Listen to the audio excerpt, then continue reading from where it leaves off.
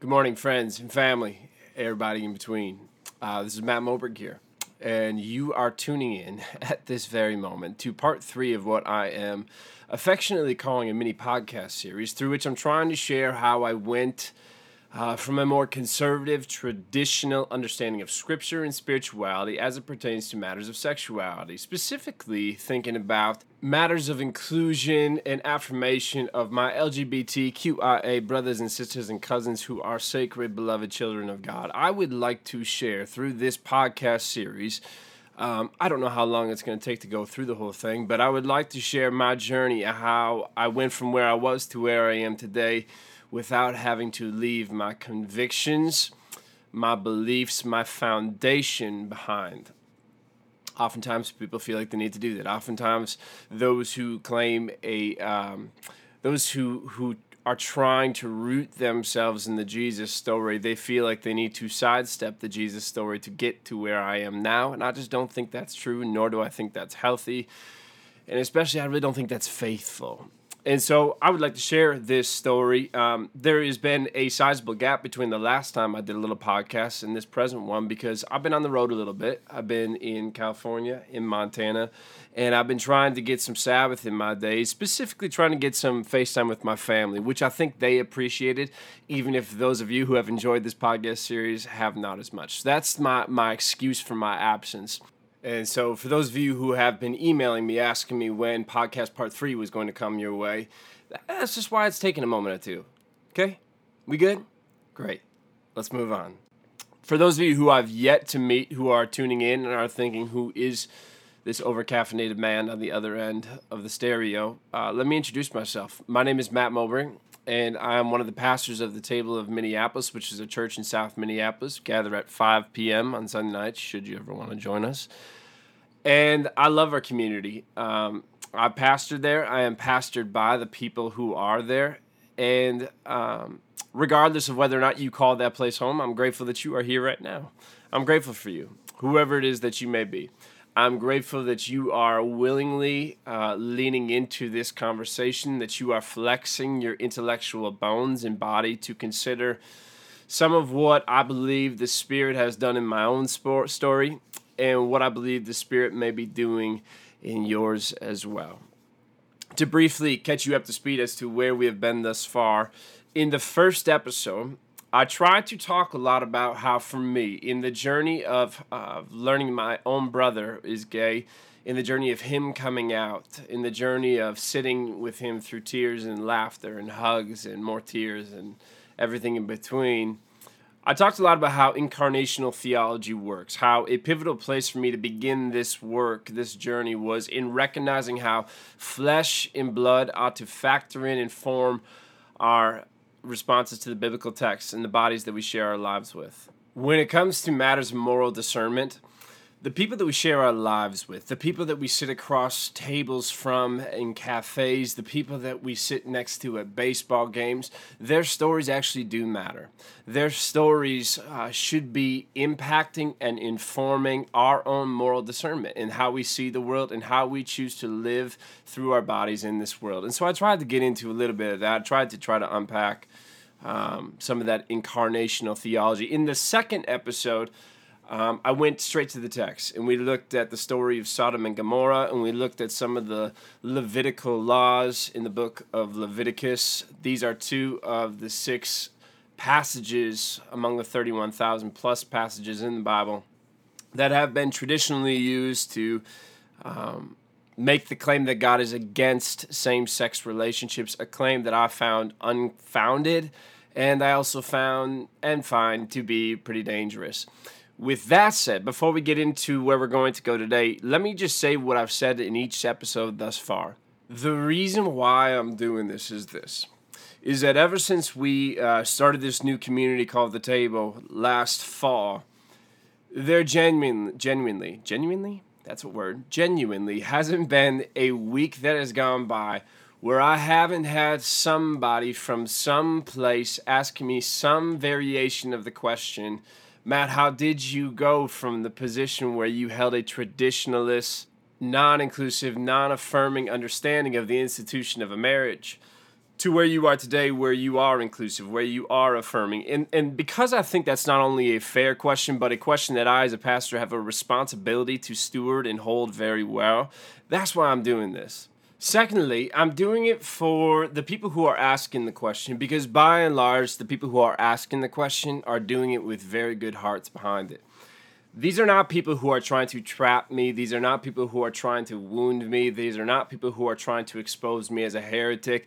Obviously, those people are out there. They're around. It's inevitable. But by and large, these are people who I meet with, who I sit across from at tables, and they genuinely have wide eyes, full hearts, trying to understand what is God doing in your story, and how should it impact what God is doing in my story. Now, speaking of stories, I want to go to a text in Matthew 19, a story in Jesus' own life. But before we step into that story, can I just tell you briefly a story of my own? Now, when I first started arriving at this more theologically affirming and inclusive position of my LGBTQIA family members, I remember one friend of mine in particular who is not like the wide-eyed, full-heart people that I was just speaking about. One friend of mine in particular had a real issue with where I was going, a real issue with where I landed.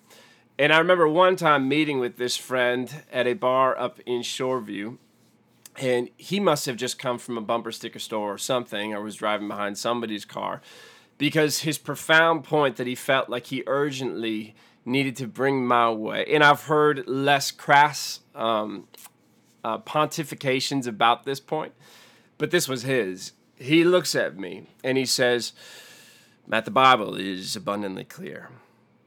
You and I, we can disagree on if Abercrombie's better than Hollister or if Budweiser's better than Miller Lite. We can have these kinds of disagreements, but the Bible is abundantly clear. And at the beginning, in Genesis 1 and 2 in particular, it is very clear what it is and who it is that God made.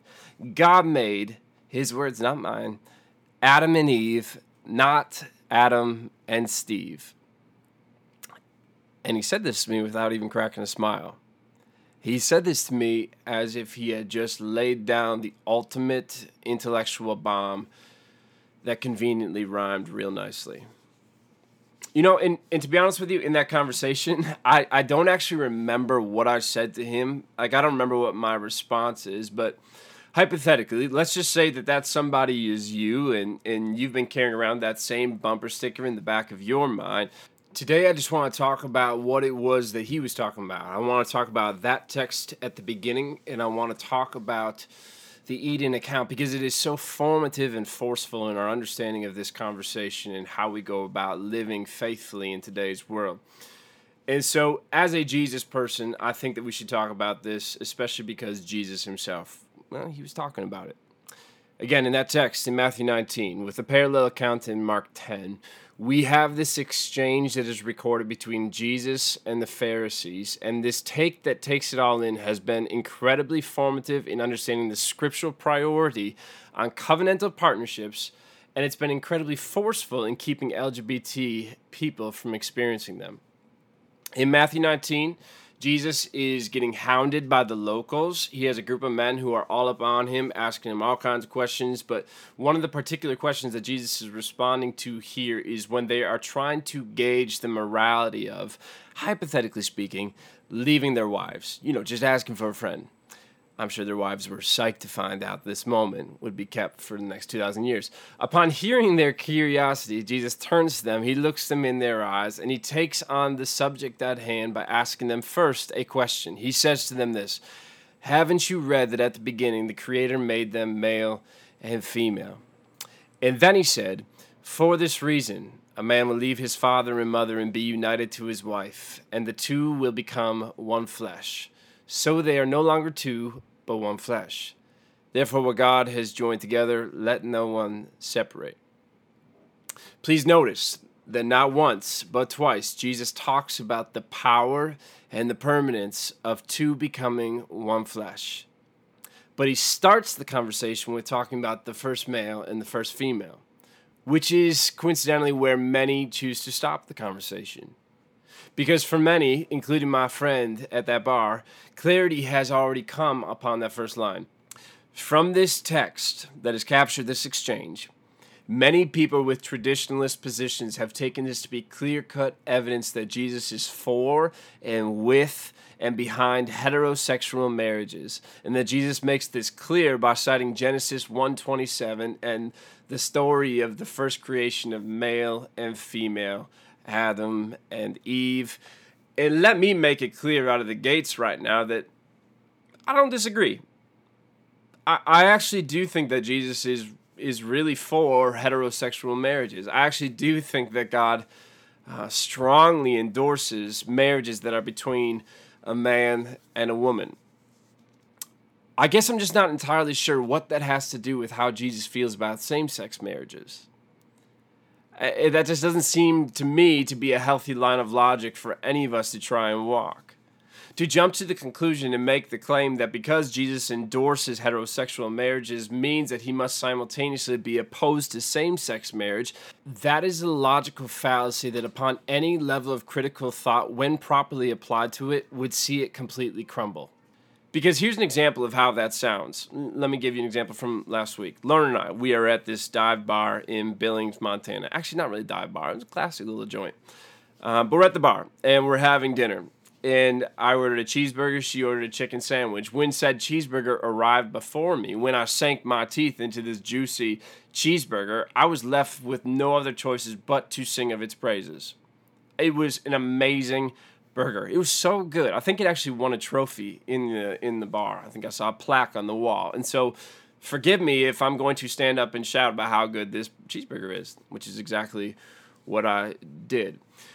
In doing so, in the worship session that I was holding in this said bar, I wasn't simultaneously condemning the chicken sandwich that Lauren got.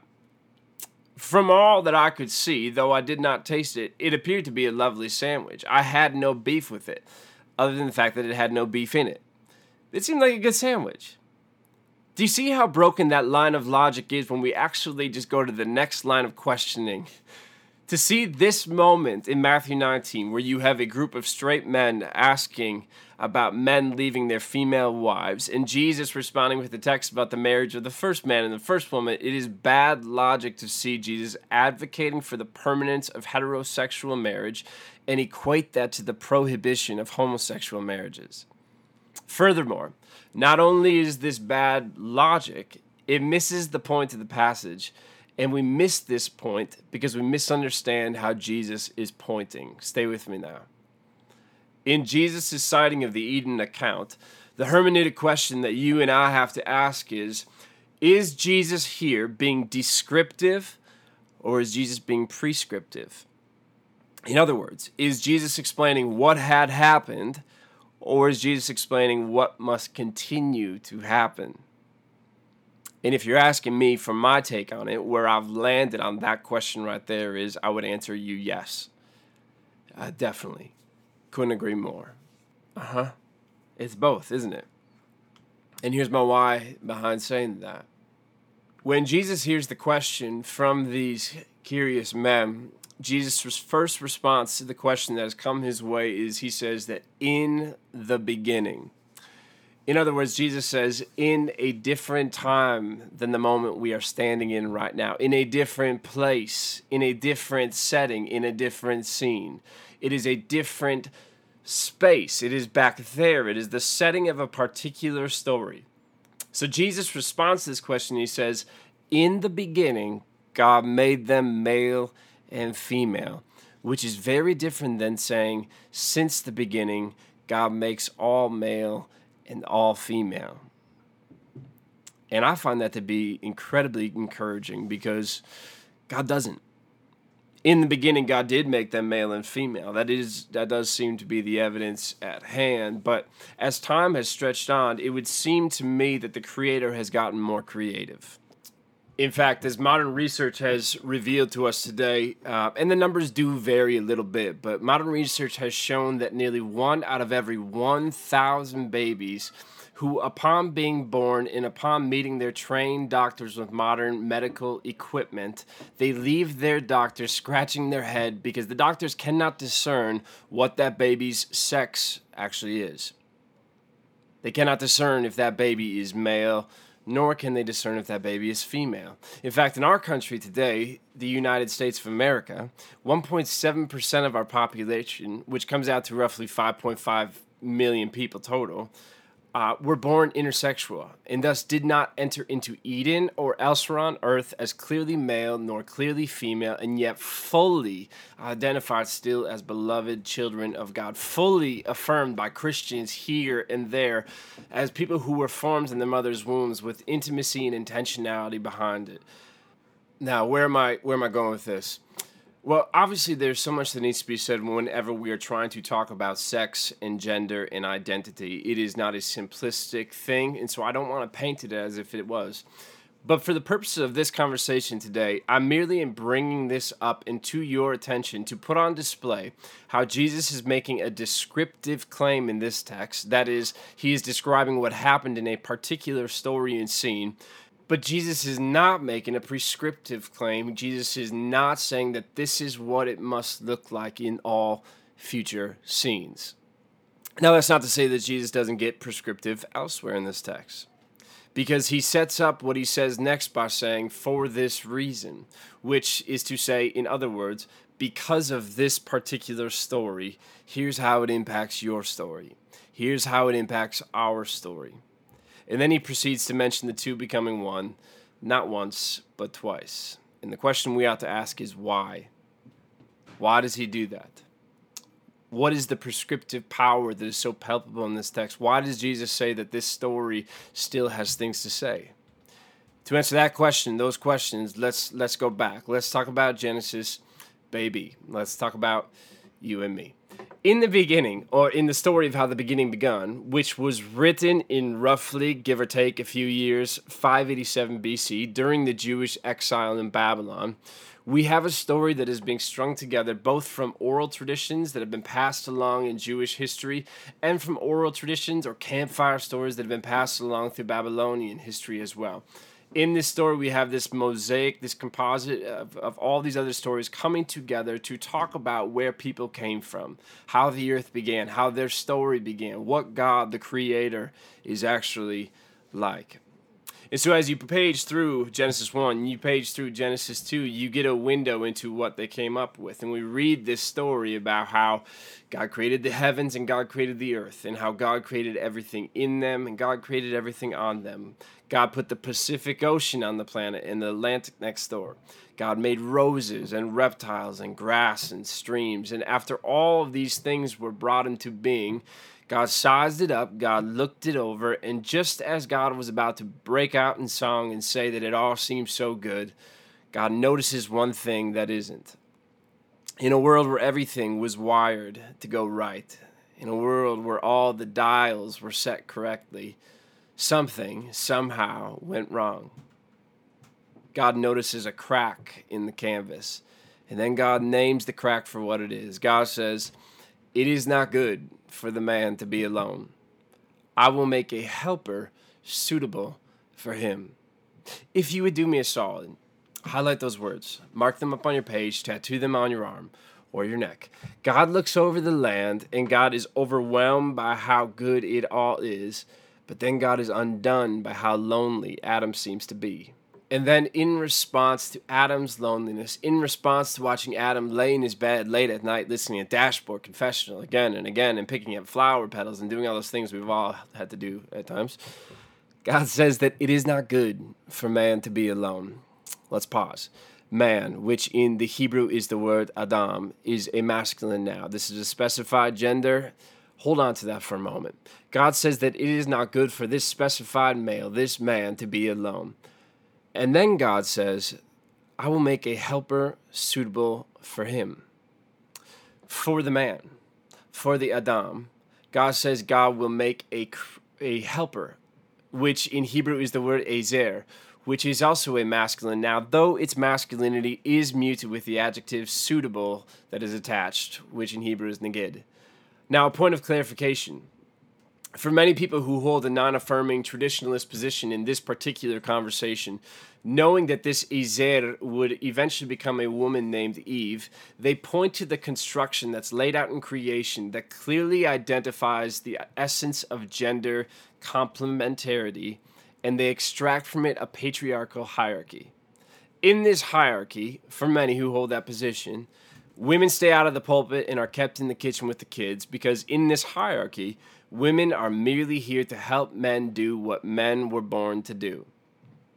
And for many of us, that may sound indeed like it's congruent with the definition of what a helping hand looks like. It might sound like what a helper should do, but it is not what an Azer does. An Azer is not a Robin to the Batman named Adam. If it were, if an Azer was only to be Scottie Pippen next to Adam the Michael Jordan, then I guess I just don't understand why biblical writers would proceed throughout the Hebrew Scriptures to later identify God using the same word, as they do in Exodus 18, Deuteronomy 33, 1 Samuel 7, Psalm 33 and 70 and 115 and 121, and also in Daniel 11. God goes by that term, Azer. And so I believe that we collectively, universally ought to come to the conclusion that there really, when we understand what a suitable helper looks like in Azer in this context, we can see a lot of things, but one thing that we cannot see is some sense of inferiority in this text or in any of the other texts that I just listed. And if we cannot see inferiority in these texts, then we cannot treat women as inferior in any context.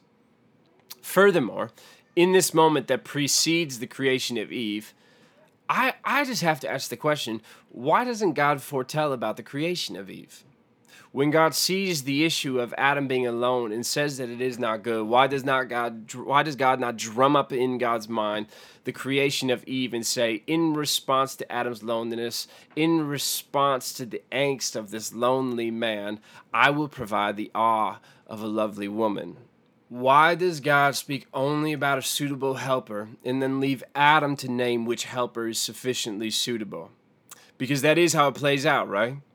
I mean, remember what happens next in our story. In Genesis 2:18 through 25, we watch as God brings forth all of the creatures of both the land and the sky and the sea to be named and known by Adam. And yet, despite the enormity of this task and the accomplishment in getting it all done, you feel the collective sigh in the scripture at the end when the narrator says that after all of these animals walked in and out of the lonely man's life, there still was no suitable helper to be found.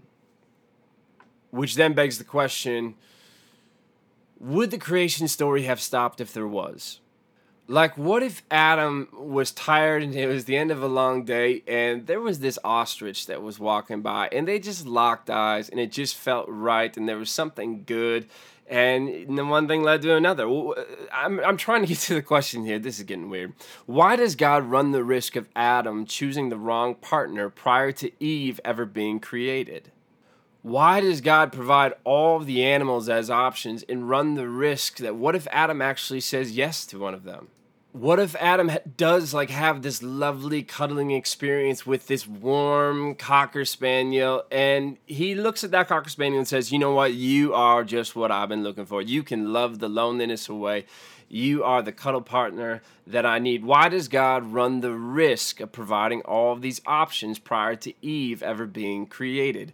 And could it have something to do with the fact that suitability is subjective and that it was only Adam who could know who was capable of loving his loneliness away? For me, as I have studied the story of Scripture, as I have spent time in this text and other texts, the only answer that I can claim without contradicting 1 John's claim that God is love is to say yes to that. I do believe that there is this reality to God that is like love, and love can only operate in freedom as an invitation, but can never employ fear as an imposition. That is to say that God can merely provide the menu, but God does not order up the meal. God can offer up God's self fully to creation, but it's up to creation still to choose whether or not they will fall at God's feet or put nails through God's hands. From Genesis to Revelation, we see human beings being endowed with a sense of agency, of choice, of creating their own futures by making and choosing and deciding their next steps. And Adam was the first to do so. And so when God parades all of the ostriches and all of the cows past Adam and not one of them seems to be suitable enough for the man, it is the man who says that they are not suitable enough. And it is at that point, when Adam reaches that conclusion, that God goes back into the creative kitchen and God cooks up something that is more similar to Adam than the animals ever could be. And then it happens. In our catalytic moment in the story, we watch as one night, as an extension of the previous parade of animals that just came in and out of Adam's life, God offers up a new addition to the menu.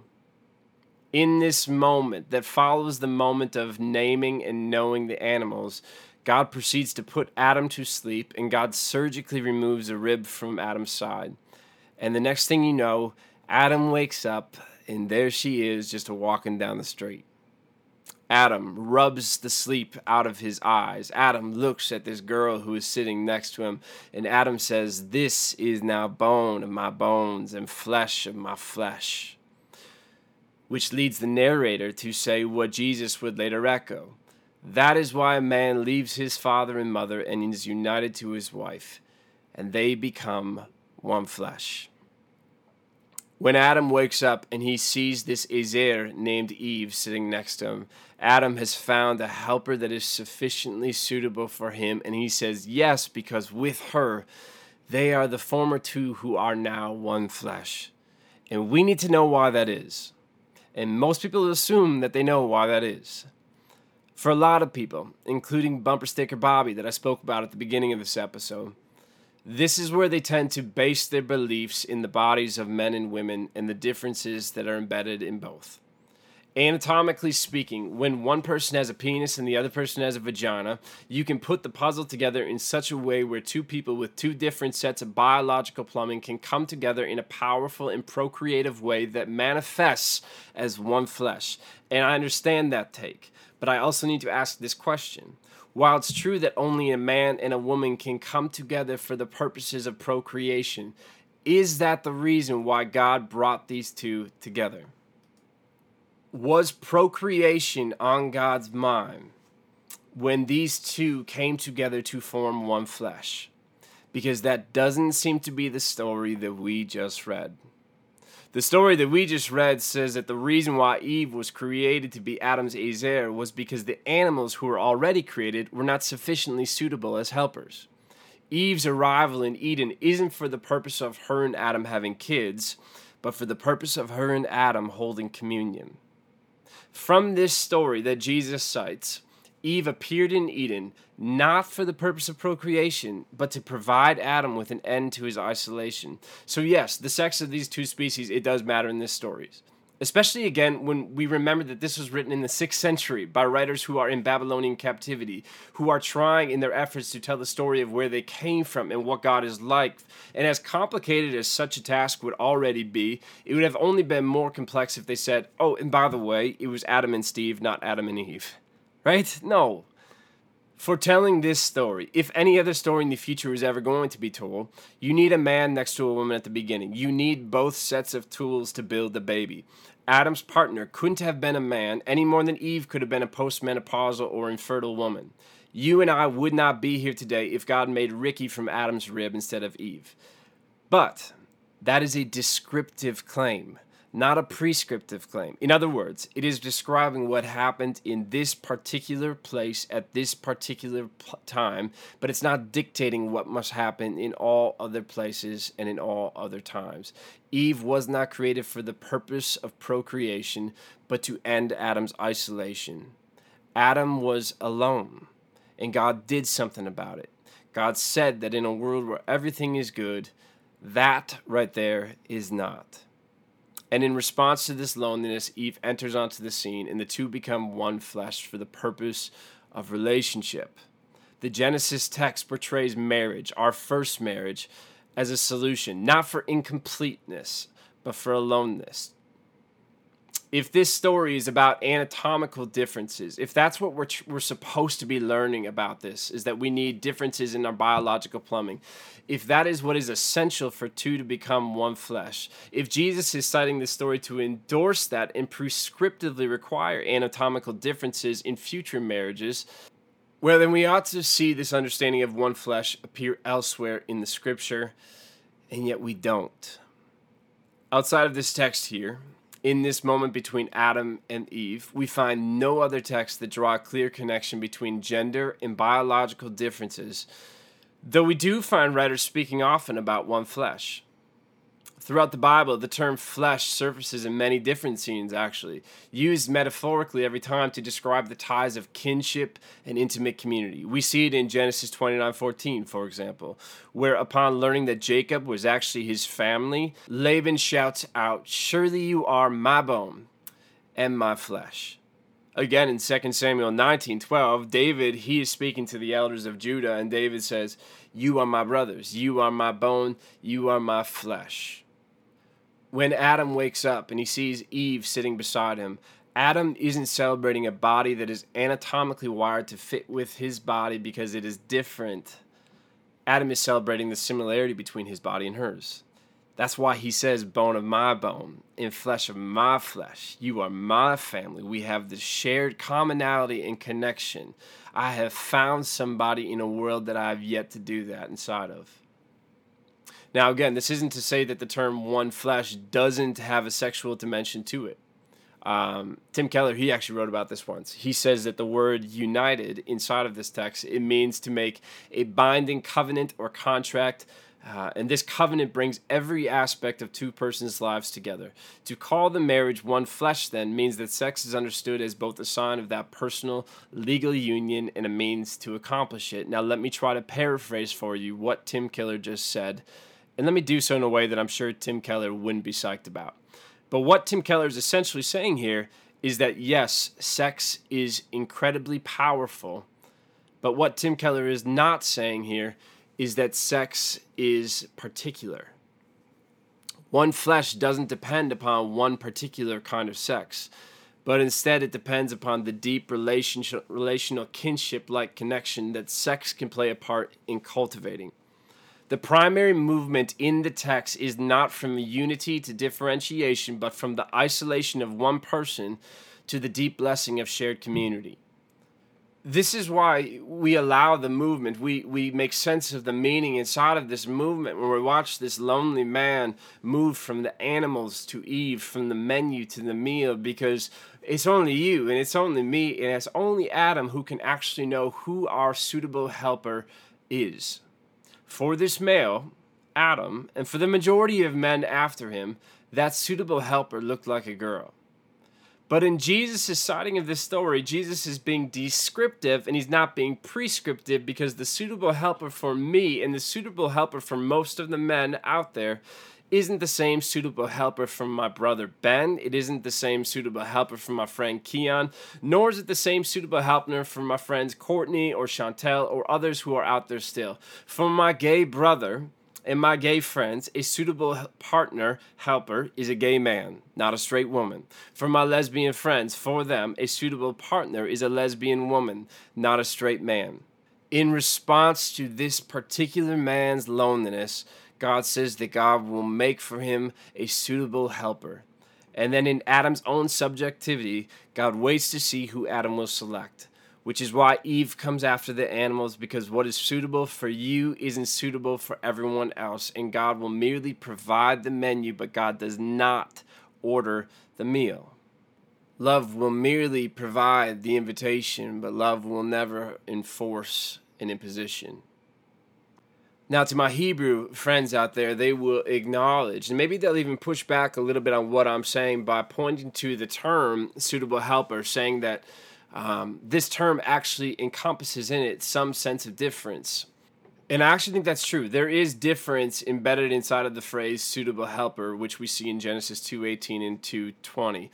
Pope John Paul II, he acknowledges that this term, when we literally translate it, it means a help similar to himself. There are similarities, but there is also difference. My point being is that sometimes this difference that we are speaking about, sometimes it does mean the biological plumbing of one person doesn't look like the biological plumbing of another. But sometimes it means something else. Sometimes the difference isn't between what's on your body, but sometimes the difference is in what's in your heart.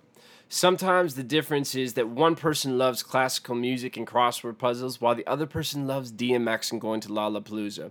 Sometimes the difference is in that one person is prone towards anxiety and caution while the other person is more of a free spirit, more impulsive. A suitable helper in this context emphasizes both similarity and yet it also holds space for difference as well.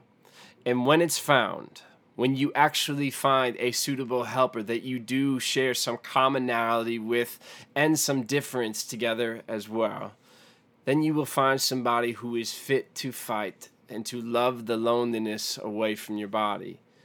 Then you will find somebody whom with you can enter into a one flesh reality with, one intimate community. Adam wakes up and he celebrates this woman who is like him because as long as she is here, his loneliness will have to leave. To be one flesh with another is not for the purposes of creating another, but for the purposes of finding somebody that you can be with. Finding somebody that you can spend your days with and be known and know in this deep and intimate way. God looks out over all of the land and he says that it's all good except for that one person who is wired for connection and yet has nobody to connect to, has nobody to actually know, to give their lives towards, in the same way that God gave of God's life and God's self to create the world. And we actually see this made abundantly clear in the text that comes after this. I know I'm being redundant right now, but I want to drive this point home because we so often miss it. It just misses our modern eyes and our modern take on this text. But we see this coming forward both in what the text in Genesis says, but also what Jesus echoes later in Matthew when he talks about how for this reason a man leaves his mother and father. And if we're not talking about community, if we're not talking about intimate kinship when we talk about leaving mom and dad for that reason, then this text just doesn't make sense. It doesn't make sense not only because, clearly Adam and Eve, they didn't have a mom and dad to leave, but because most people didn't leave their mom and dad. In most ancient Mediterranean cultures, sons usually wouldn't leave mom and dad when they got hitched. Actually, in any society in which agriculture plays a significant role, leaving can be economic suicide. And so what would happen is that sons would get married, but sons would stay on the land and they would work the land with their fathers. In many of these cultures, the marriage of a son, it simply meant the addition of another room. It meant a home upgrade more than anything else. But you didn't actually leave mom and dad. And yet Jesus says it is for this reason that you leave mom and dad. And so what is the text trying to say? What is happening in the one flesh nature of this union is a realignment of primary kinship ties. Essentially, when the son gets married, as Jesus speaks of and as Genesis speaks of, it is a way of saying, yes, mom and dad, I still love you. I do. I care about you. But my primary loyalty now lies with her. When I got married, mom and dad, I love you. But I'm most loyal now to Lauren, to my suitable helper. She is the top priority for me, my Ezer. My loyalty is leaving you in our family of origin, and it is now directed solely and exclusively to her and our new family that we are creating. Why? Because the primary impetus, again, behind Adam finding Eve, are you finding your helper that you have subjectively deemed to be suitable for you, is because it isn't good for you to spend your days alone. And so you need to give yourself fully to the one that you are with. Because it isn't good for you to spend your days alone. Unless, of course, it is, right? I have friends of mine, I'm sure you have friends of yours, who would tell you that they have felt called and compelled and fully satisfied in living a single life. And as we read the New Testament, God blesses that. God honors that. They are living this life without an Isaiah, without an intimate helper. But they are doing so because they had a choice to do so, and that is what they chose. When trying to understand the story of Adam, we are looking at a man who is alone, but does not have a choice to choose otherwise. When God looks at the land and says it's all good except for Adam, who is all alone, God's not talking about the chosen aloneness, nor is God talking about those who are searching for their somebody still. God is talking about an aloneness that is compulsory and not compelled. God isn't sad and upset because Adam chose to be alone. God is sad because Adam never had that choice at all. And I mention this because for many people who hold traditional non-affirming positions without realizing that they are doing so, I do not believe that there is violence behind their intent, even if in these cases there is violence in their impact. There is a risk being run that is often unacknowledged. And here's what that risk is. For people who are holding on to a traditional teaching of marriage that is non-affirming of those who are in same-sex relationships, a traditional teaching of marriage that denies the subjectivity of suitability and the complexities of gender as well, in saying that people are not allowed to find suitable partners of the same sex, we inevitably end up saying that they must live out the rest of their days alone, which, correct me if I'm wrong, is an endorsement of the one thing that God refused to endorse. To say that it is okay to be gay as long as you remain celibate is to say that the one way for you to be good is the first way that God said is not good. You see the problem inside of that? God said that it is not good for man to be alone. God says that it is not good for a woman to be alone. And more we are starting to understand why. More and more, we are starting to understand that our sexuality is more central in our story than we had ever previously perceived. Sexuality, it means so much more than physical arousal and orgasms. It's attached to our capacity to feel affection, to experience delight in the life of another, to expand and evolve inside of a relationship, to be wide-eyed in wonder as you fall in love with the person that draws you so much outside of yourself that you end up measuring the goodness in your life by what's good about their lives. Our sexuality is part and parcel of the human capacity for love, which is why we are here. Our ability to love, our participation fully inside of that ability is how we connect with God. We are not just mathematical machines who can intellectually connect the right dots to lead us to make the right calculated calls on who to cherish and who to dismiss. We are fully human, and to be told to restrain the central pieces of your own humanity that are in you for the purpose of connecting with others around you is to dehumanize people, and furthermore, it is to desecrate the Creator's artwork that stood since the beginning of time. Salvation in the Greek language is the word sozo, which means wholeness and full health. And when traditionalists lead the LGBT community to repress their own affections, their own passions, their God-ordained desires for covenantal relationships, they are working against the salvation of the world, and it is not a victimless crime. It's making people choose between religion or being whole, between God or being healthy. And that dichotomy is dangerous, and that dichotomy is antithetical to what is revealed in the person of Jesus.